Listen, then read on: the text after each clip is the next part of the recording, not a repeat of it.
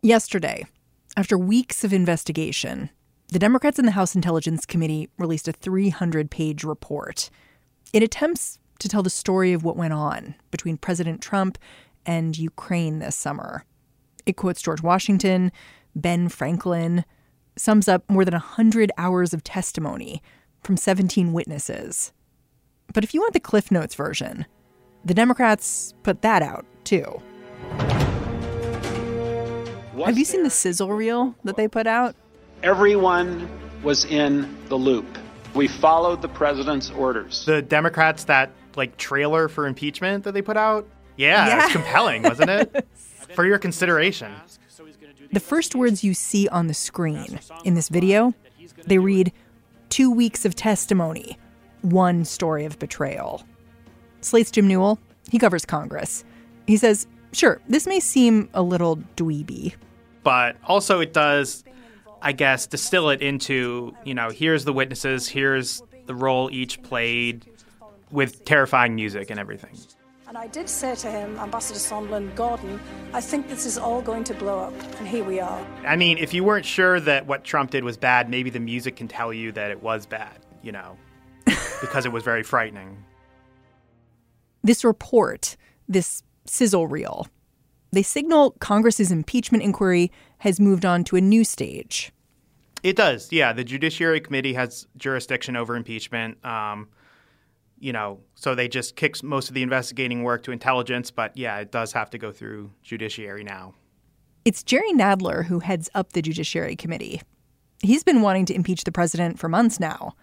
But Nancy Pelosi insisted on taking a more cautious approach. She routed impeachment hearings through the Intelligence Committee first. So what's the vibe now that it's going back to Jerry Nadler, the guy they sort of kicked out of impeachment, and now it has to go through him anyway? I think it's a little bit nervous. I think Democrats recognize that their best opportunity to build the case and to move public opinion and to marshal up support for this was in the open hearings with some of their best fact witnesses. And now it's going to judiciary where you have some of the biggest clowns in Congress and you have a chairman who is not really the best, discipline master, the best at maintaining order in a pretty unruly committee. It may just be a little sloppy, and I don't think they're looking forward to that. Today on the show, the Democrats in the House seem determined to vote on impeachment before Christmas, despite intense political gridlock. Jim Newell is going to tell us what to expect when hearings pick back up again later this morning. I'm Mary Harris. You're listening to What Next? Stick with us.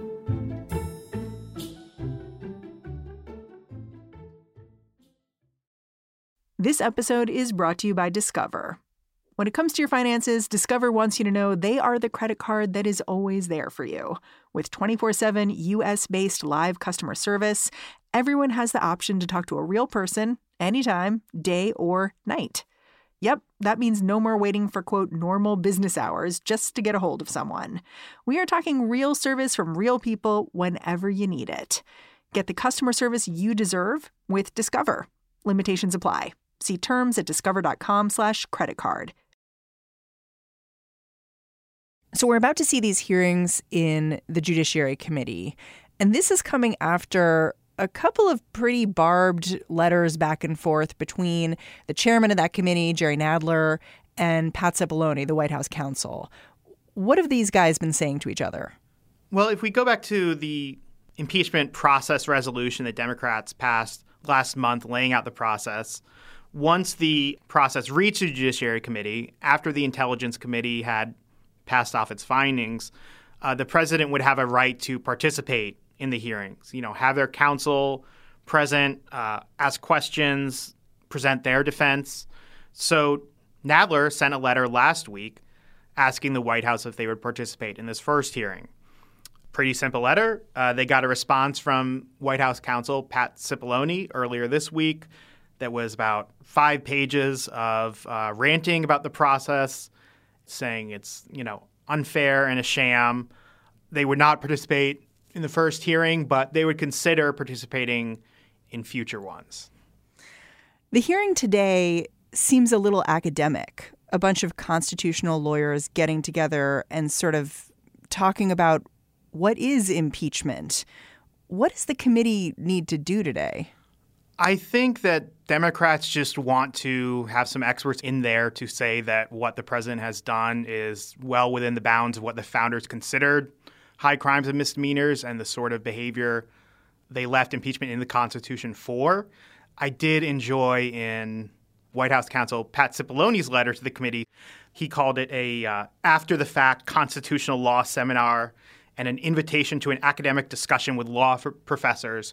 I mean, he was essentially saying what I think the GOP response to this hearing will be, which is boring, snooze. You know, we don't need to just hear these experts. This hearing is a waste of time. But it is keeping in precedent with the Clinton impeachment, where they did open with a similar hearing from experts just to get a grounding for what constitutes impeachable offenses. One of the lawyers who's showing up today actually did testify in the Clinton impeachment, too. So these people have been around for a while talking about this very issue. Right. Pat Cipolloni is the president's lawyer, of course. And a lot has been made about the fact that he and the president, no one from their team is showing up here. But in some ways, I read that letter that you were talking about, and I was like, he kind of has a point. This is an academic exercise, and I don't know what the lawyer for the president would be doing at these hearings. Right. Yeah, I don't know if it's that important for the White House to have a presence here. I mean, would they just, sit in a chair and watch these experts have their academic discussion? So I don't think it's really that necessary for the White House to have someone here. They can just use that as another opportunity to send out a letter that says this whole process is a sham. White House lawyers are not the only ones criticizing this impeachment process as illegitimate. After weeks of congressional hearings, Republican lawmakers released a scathing summary report of their own, rejecting most of the sworn testimony. Can you talk a little bit about looking at that report, 123 pages long, what you thought about how the Republicans are honing their strategy here? Yeah, well, some had been wondering if Republicans, after all this testimony, if they would move to a point of, well, the president clearly made some mistakes, but we don't think it rises to the level of impeachment. At least in the House, that is not where they are. They are very much at the point of the president did nothing wrong and Democrats have crafted a fictional narrative. I mean, the report that the Republicans released, which is 123 pages, I admit I did not read all of it, but, it does not say there's even a hint of wrongdoing. It says the president, President Zelensky in Ukraine was elected. The hold on aid was put so that the president and his team could vet him to make sure that there wasn't any, to make sure that he wasn't just another corrupt leader of Ukraine. Eventually, they determined that he was not, and they released the hold, which is sort of the theory that Jim Jordan, one of the main Republicans on the Intel Committee, who will also be on the Judiciary Committee, that was his theory that he put together. So, yeah, Republicans are really holding this line that, literally the president did nothing wrong and perhaps did his job excellently, and Democrats just can't handle it and are trying to overthrow him. But, of course, there was this reporting in the last week that the president knew about the whistleblower report before he released the aid. And so it becomes this circle of, well, he released the aid, but did he know? And some evidence is being left out and some evidence is being included. Yeah, I mean, I think Republicans aren't really paying attention to the details or the nuances in any of the explosive testimony that may have come out in the weeks before. And they're using sort of the lack of a triple smoking gun, i.e. President Trump, shaking President Zelensky by the lapels and demanding these investigations. And they're just exploiting that to say that the president did nothing wrong. Everything else is hearsay. When this was in front of the Intelligence Committee, we saw Devin Nunes, who's the ranking member of that committee, really making these arguments to just look anywhere else but the president. That hearing was the pivotal finale of a 3-year-long operation by the Democrats, the corrupt media, and partisan bureaucrats to overturn the results of the 2016 election. And he was bringing in a lot of conspiracy theories. There was a lot of talk about this Democratic operative named Alexandra Chalupa. But I think that Doug Collins, who is the ranking member on the Judiciary Committee, might take a different approach. Do you want to lay out a little bit how his strategy might look different than what we saw in the Intelligence Committee? Yeah, so, in the Intelligence Committee, we saw a lot of Jim Jordan doing a lot of the taking the lead in a lot of ways, whereas Devin Nunes was just sort of sarcastic and a little conspiratorial, but it didn't really use a lot of his time. Doug Collins is going to be a little bit more like Jim Jordan in that he's going to talk really fast. He's going to try to trip up the witnesses. He's going to try to trip up the other Democrats on the committee. Is it also true that you issued over 2,800 subpoenas, executed nearly 500 search warrants, obtained more than 230 orders for communication records, and 50 pen registers? That went a little fast for me. Okay. In your report, I'll make this very simple. You did a lot of work, correct? Yes, that I agree to.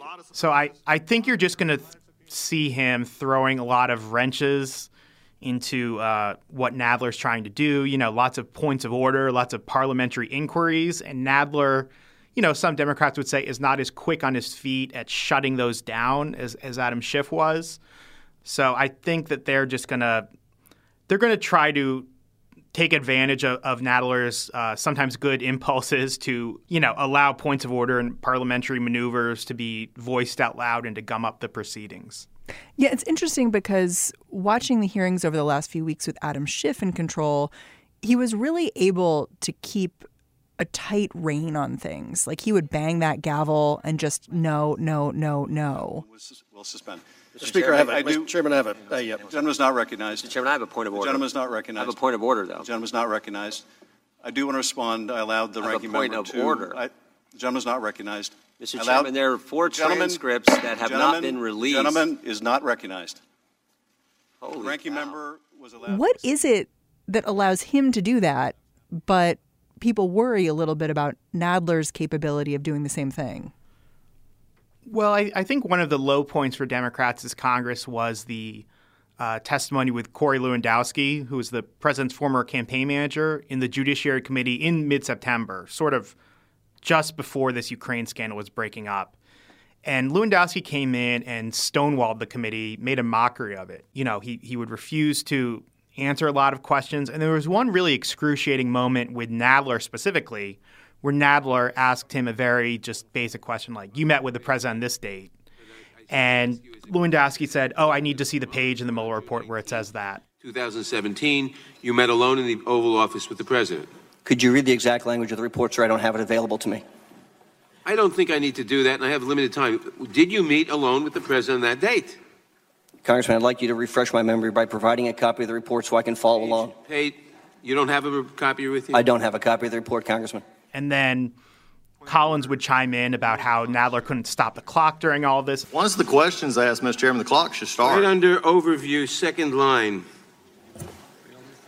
Parliamentary inquiry, Mr. Chairman. The gentleman, the witness. Point of order. The witness has the time and will Point of answer. order is Nadler seemed to get a little bit flustered. So it took 3 minutes for Nadler to get Lewandowski to sort of admit that he met with Trump on this specific day. And that's, I think, what Democrats are a little worried about, is just that he could allow the works to get gummed up. And he also has to deal with a much larger committee.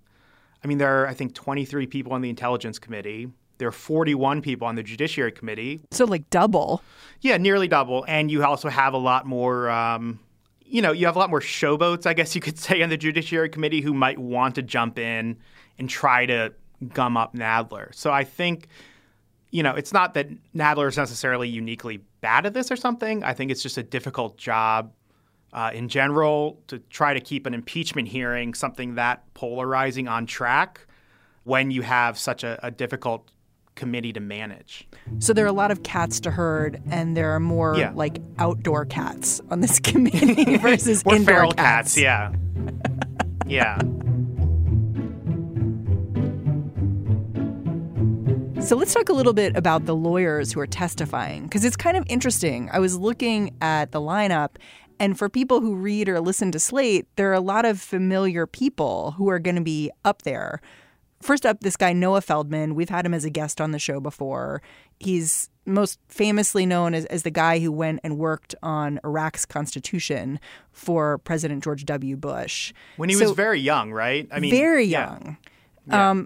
And to me, I saw him on this list and I was like, in the before times, this would be like a conciliatory move for the Democrats towards the Republicans. Like, look, we have this guy who's sort of a neutral figure who Republicans have trusted, but I'm not sure that's going to come off this way this time around. Noah Feldman is someone who is extremely well-credentialed and isn't an especially partisan person, but he has a lot of expertise on impeachment, and he has written some opinion columns that show he's quite concerned about this. So, he might be a very good witness for Democrats in this case. He's not someone who can be slammed as a partisan, but who is deeply troubled about what President Trump has done and knows his stuff. Yeah, there's someone else on this list who also caught my eye, which is her name is Pamela Karlan. She's from Stanford. And she caught my eye because I'd heard her on a Slate podcast on Amicus, I think it was last month, because she was just arguing in front of the Supreme Court in favor of gay rights, basically saying you can't be fired for being gay because it's sex discrimination. And the reason why I was struck by the fact that she was on this list was not only because she's been talked about as a potential Supreme Court justice herself, which is interesting, but because she joked with the Supreme Court justices when she was up there. Like, she made an SNL reference. She referred to It's Pat in answering one of the questions, which the justices did not get, by the way, but got sort of laughs from the crowd. But it struck me that she might be a good witness in the same way Fiona Hill was, in that she won't take a lot of guff from people who are looking to push her around. Yeah, and it might help Democrats just in terms of keeping interest in this hearing, so it doesn't just become the sort of academic seminar that Republicans are portraying it as. Yeah.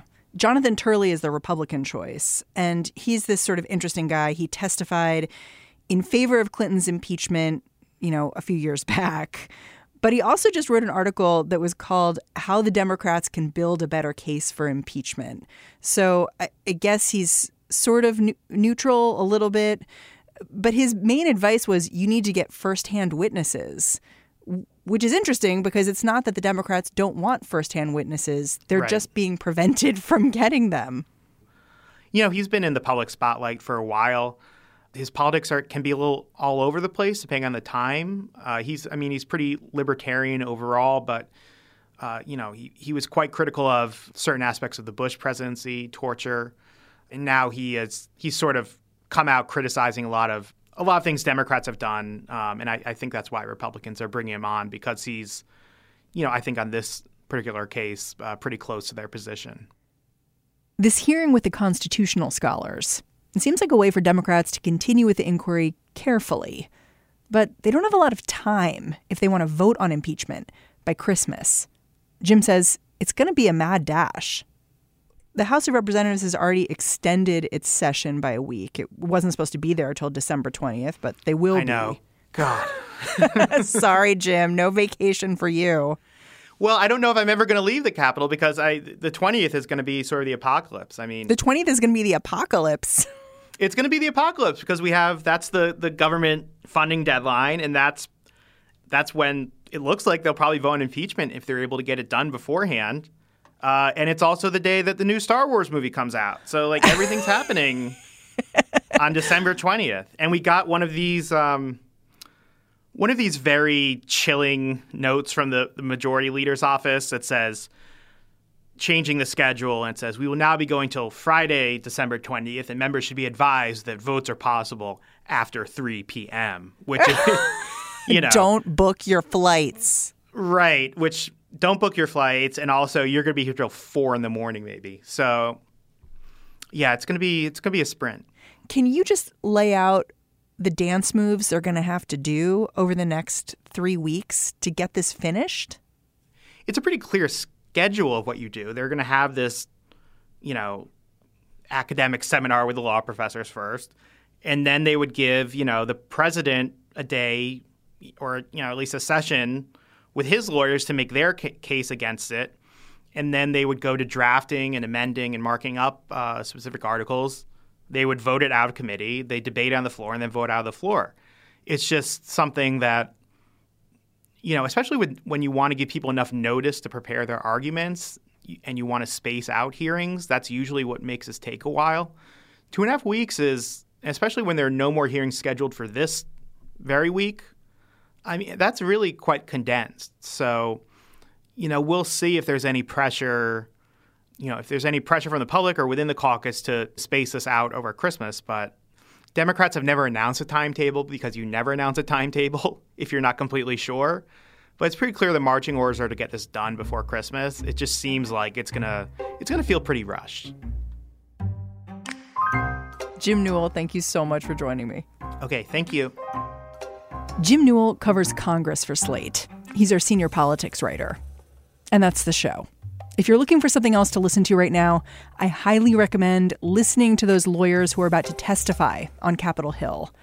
Go into What Next archives and look for Noah Feldman. We talked to him back in January about Bill Barr, and again in May. Then you can go check out Dahlia Lithwick's Amicus podcast, where you can hear Pamela Karlan and Michael Gearhart.